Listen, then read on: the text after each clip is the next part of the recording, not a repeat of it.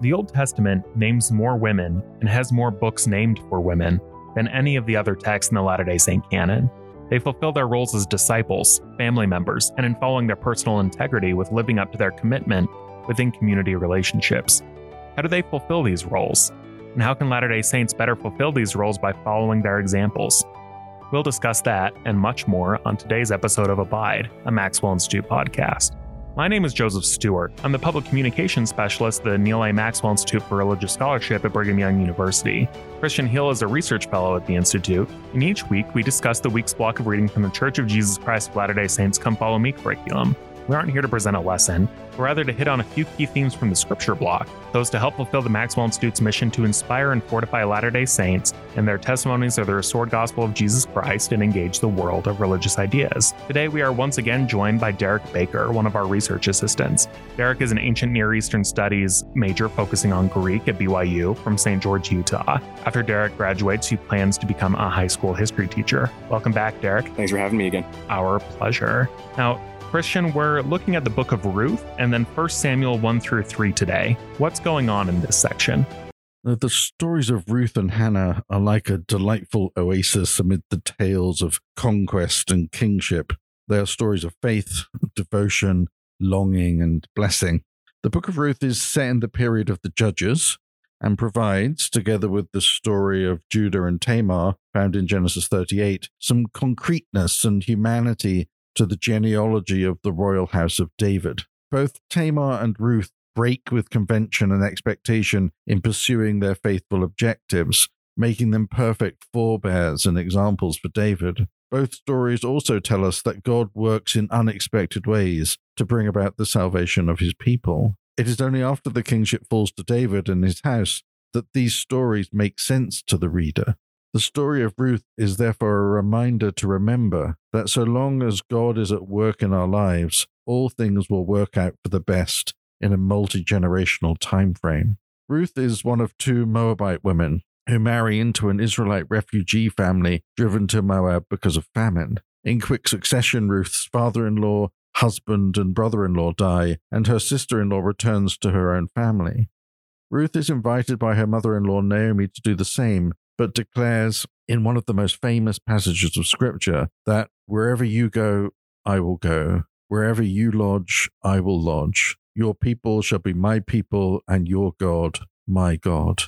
As Adele Reinhardt notes, the central theme of the story is the movement from emptiness to fulfillment. This statement of devotion is the turning point in the story, the moment where emptiness begins to be fulfilled. Hannah's is also a story of emptiness. Her story of barrenness is so familiar to us now, but no less poignant or painful for being familiar. This birth story is meant to contrast with Samson's, I think. Both sons are Nazarites, both called to do God's work in the house of Israel, but they end differently, seemingly because they begin differently. Hannah longs and prays for a son and is blessed with Samuel, who serves as a faithful priest and prophet all his days. His faithfulness is shown by his willingness to repeatedly respond when the Lord calls, "Speak, for your servant is listening." Ruth and Hannah exemplify that very human quest for fulfillment. We all want to feel that we are living fulfilling lives, that we are filling the measure of our creation. As we read these stories, it's worth asking what the Bible has to contribute to this quest. Where is fulfillment to be found? How is it to be obtained? What relationships lead to fulfillment? And what goals lead to fulfillment? Thanks for that helpful overview. And I'm glad that you pointed out that the scripture from Ruth is one of the most cited in Christian literature. It's something that I've seen on the homes of many people of faith, just recognizing the importance not only of individual righteousness, but in our familial relationships to each other. Derek, in the book of Ruth, it's always stuck out to me that Naomi has Ruth's loyalty, having her be a daughter-in-law rather than a direct blood relation. What do you think about that? Ruth is, in some ways, a kind of prologue to the story of David. At the end of the book of Ruth, you have a genealogy, and it explicitly points out that Ruth is an ancestor of David. But within the story itself is the theme of God rewarding. In chapter 1, verse 8, Naomi hints at this theme of Hesed by implying that Ruth and Orpah have, in some sense, earned Hesed from God because of their loyalty to Naomi in the aftermath of the deaths of their husbands. In chapter 2, verse 12, Boaz implies that Ruth, again, has earned hesed from God on account of her own hesed. The result of Ruth's continued practicing of hesed is her eventual marriage to Boaz, the gift of offspring with him, and ultimately the recognition of Israel. It's a lovely kind of summary in the women's Bible commentary of Ruth that kind of resonates with these themes that you're bringing out here, Derek. This is by Euni P. Lee. Ruth, she says, is a masterful literary composition meant both to delight and to provide a model of faithfulness. And I hope we all feel delighted as we read the book of Ruth. She continues, it witnesses not only to divide hesed, covenantal faithfulness, but especially to human acts of hesed that are transgressive. That is, they defy convention and cross cultural boundaries and go beyond the requirements of Torah to ensure the preservation of family and by extension the flourishing of a nation. In so doing, she continues, the book commends an inclusive attitude towards outsiders, challenging both personal and communal constructs of identity and otherness. And there seems to be something there that you're kind of pointing us towards as well, that this notion of Hesed is coming as a human and sort of a personal and an interactive relationship, and not just how we sort of relate to God and God giving this, that we're now personalizing this idea of Hesed and making it something which connects individuals within a community. That ties pretty well into a scripture found in the book of Micah, chapter 6, verse 8, that says, what did the Lord require of thee but to do justly and to love mercy and to walk humbly with God?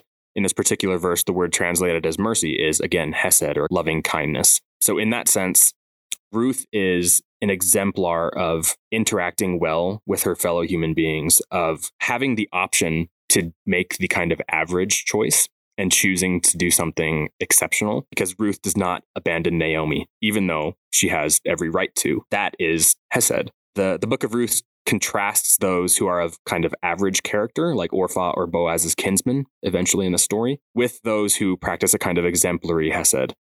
However, it does not criticize those who only do the expected or the average, which I think is an important note.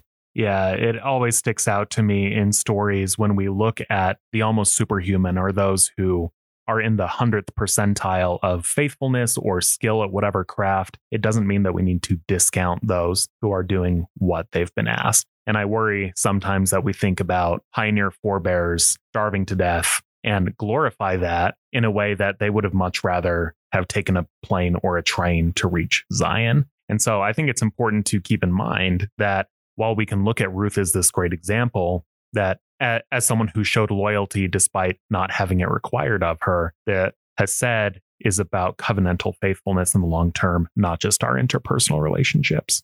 Yeah, exactly. And I love this elsewhere in this women's commentary on the Bible. Euni Lee observes that Ruth offers an alternative vision of a caring community. And so we're starting to sort of shift as we think back to the story of Tamar. Tamar is a story of faithlessness on the part of Judah and his children, and Tamar sort of stepping in and taking control of her destiny. But here in Ruth, we have a sort of a different set of relationships. All of a sudden, we now show what is possible, the fulfillment that can be obtained when we treat each other with kindness and respect, when we have this covenantal loyalty with each other. I think in Latter-day Saint terms, what it means to walk on the covenant path is to have this kind of relationship with other people who are on that path. That's the sort of thing which propels us forward and enables us to achieve our sort of objectives. It also sticks out to me that it's not just about the people that we are sealed to by virtue of bloodline or through marriage, but that we have relationships with our friends, with our community members as well. And it reminds me of something that Joseph Smith said when he preached, friendship is one of the grand fundamental principles of Mormonism. It is designed to revolutionize the world and cause wars and contentions to cease and men to become friends and brothers. So also reminding me of a talk from Elder Joseph B. Worthland about how the characteristics that Latter-day Saints should be most known for is that of love, that everyone is not only a sibling, but is a friend as well. And the beautiful thing about friendship is it traverses sort of boundaries which we think as are otherwise sort of obstacles to forming relationships. And Naomi and Ruth is a wonderful example of this. These are people who wouldn't in normal circumstances be friends. The Israelites and the Moabites didn't get along. These weren't two sort of cultures which interacted, but we suddenly find ourselves with this beautiful example of friendship that leads to fulfilling lives for both of them. Fulfilling lives for Ruth because she enters into this relationship with Boaz and is able to have children, and for Naomi because these children are sort of raised up as her grandchildren, essentially. And that's it's a beautiful idea. We also can think about this idea of kind of friendship in terms of the sort of relationships that Hannah had before she became a mother. And I think it's sort of interesting to look in there at her husband, Elkanah, and also her sort of sister wife, who has had lots of children. And to see Hannah as this favorite, right? She was clearly loved and cherished by her husband, much in the same way that Rachel was loved and cherished by Jacob, but still felt deeply this sense of unfulfillment in that relationship. And Elkanah kind of wonders why. He can't understand why his friendship is not enough. Hannah, why do you weep? He says to her. Why do you not eat? Why is your heart sad? Am I not more devoted to you than 10 sons? I think the message here is that devotion is not friendship.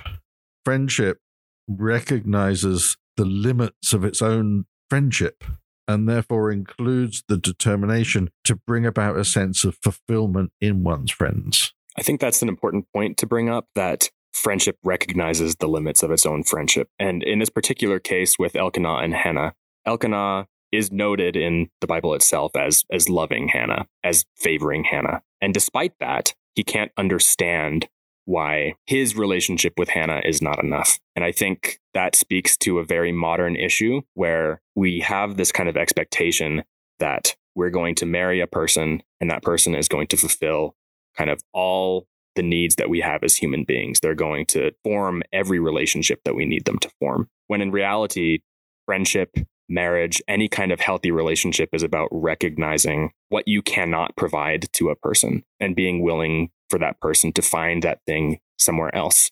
It sticks out to me, too, that Elkanah gives us a great example of how not to respond when someone is depressed or having a hard time, making it all about himself and saying, am I not good enough for you? Is that why you're suffering? It's important, I think, instead to look at Naomi's relationship to Ruth, where she is actively trying to push her into finding happiness for herself.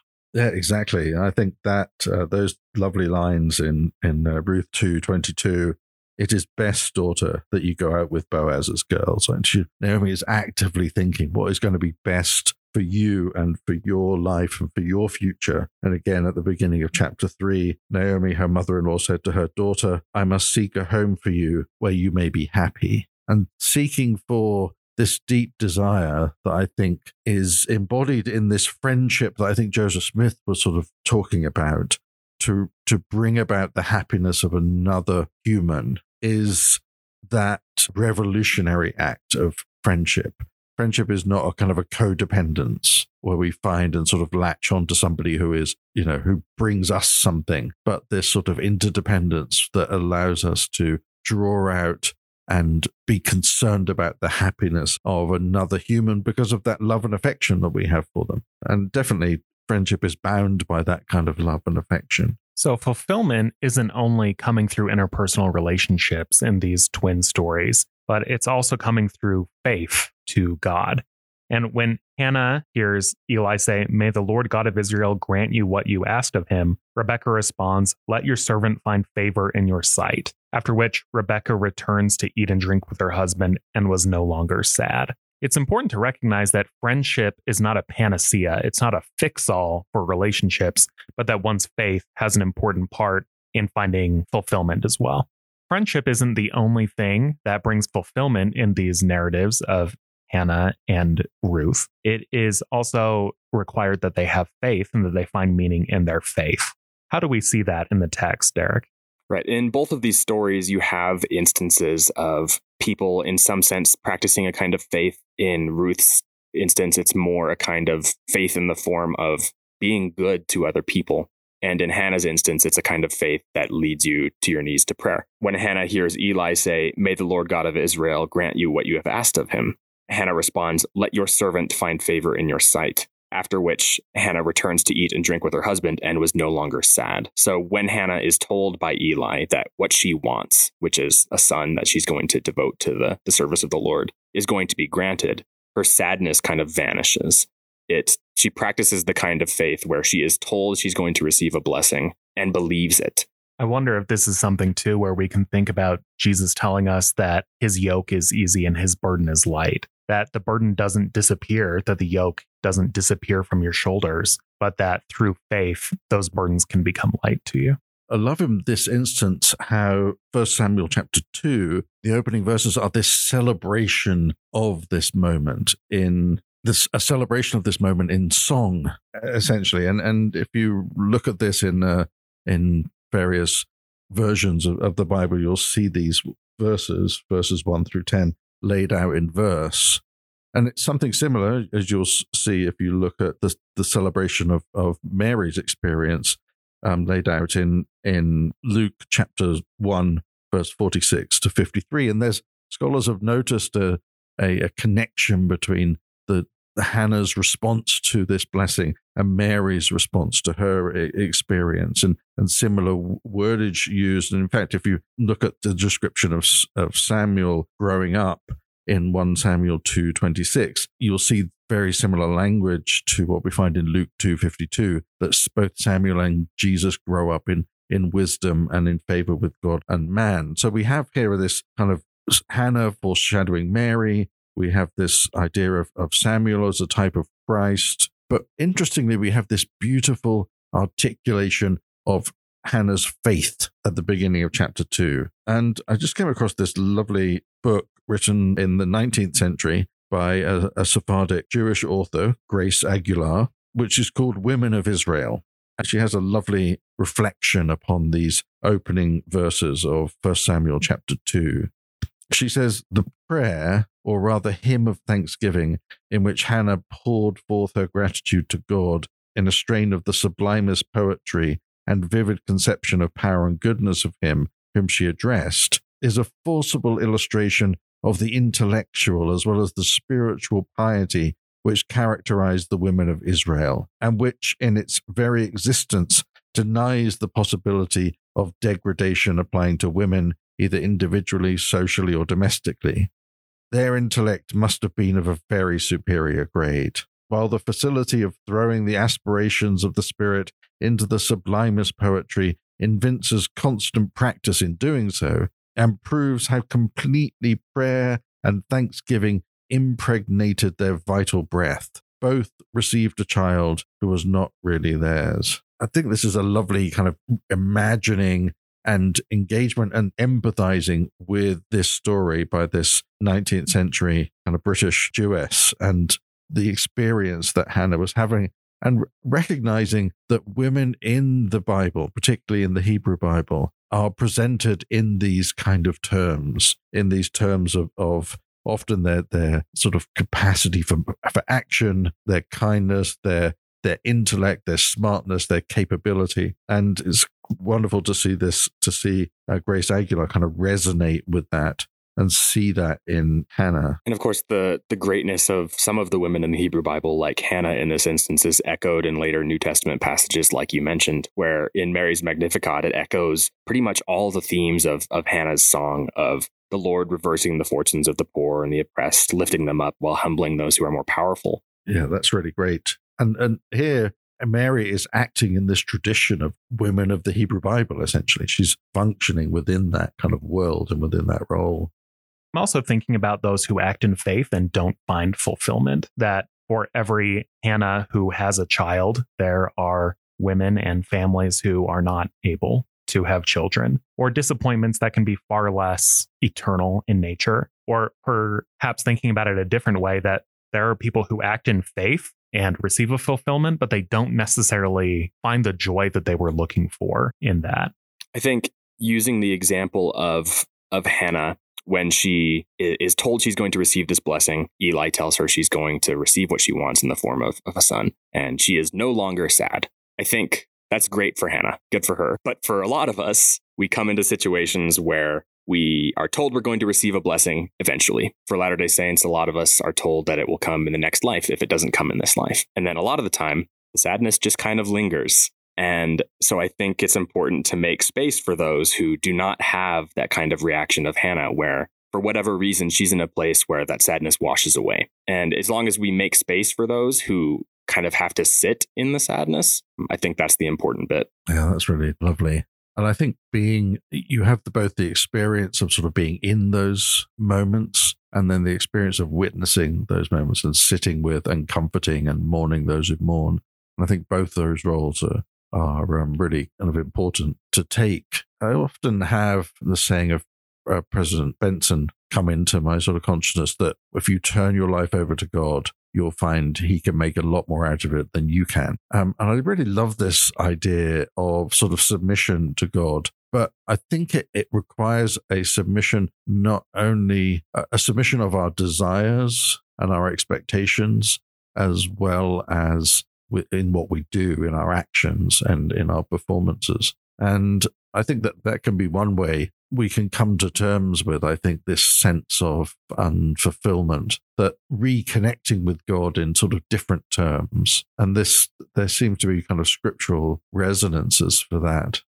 I think it's important, too, to recognize that there are limits for the disappointment that we are asked to bear, that there are limits despite our faith, despite how we may have felt earlier, that we have to respond to prayers about what is right at a specific time, not only about the things that told us the decision was right once. In other words, God can tell us to do different things if things aren't working for us at that point. And often that's the most difficult counsel to take from God, because we build a sort of a picture for ourselves, a picture of what our lives should look like, a picture of the sort of boxes that we've checked, which should result in our happiness. And we find ourselves, and we can find ourselves, and many of our friends and neighbors have found themselves in situations where that happiness is not there. Both parties are not involved, or some circumstances or other tragedies kind of interpose themselves into our lives. Death or divorce or other sort of difficulties. And we then have to sort of reset and find a different relationship with God that's based on a different set of expectations. And that, I think, can be a journey that requires precisely this kind of loyalty from friends that we've spoken about, from family, this willingness to kind of look across expectations and realize that sometimes people's paths transgress the normal boundaries that we would expect. And we have all kinds of examples of that in the Old Testament. The path is not smooth. The road to happiness is not one that looks like we thought it was going to look like.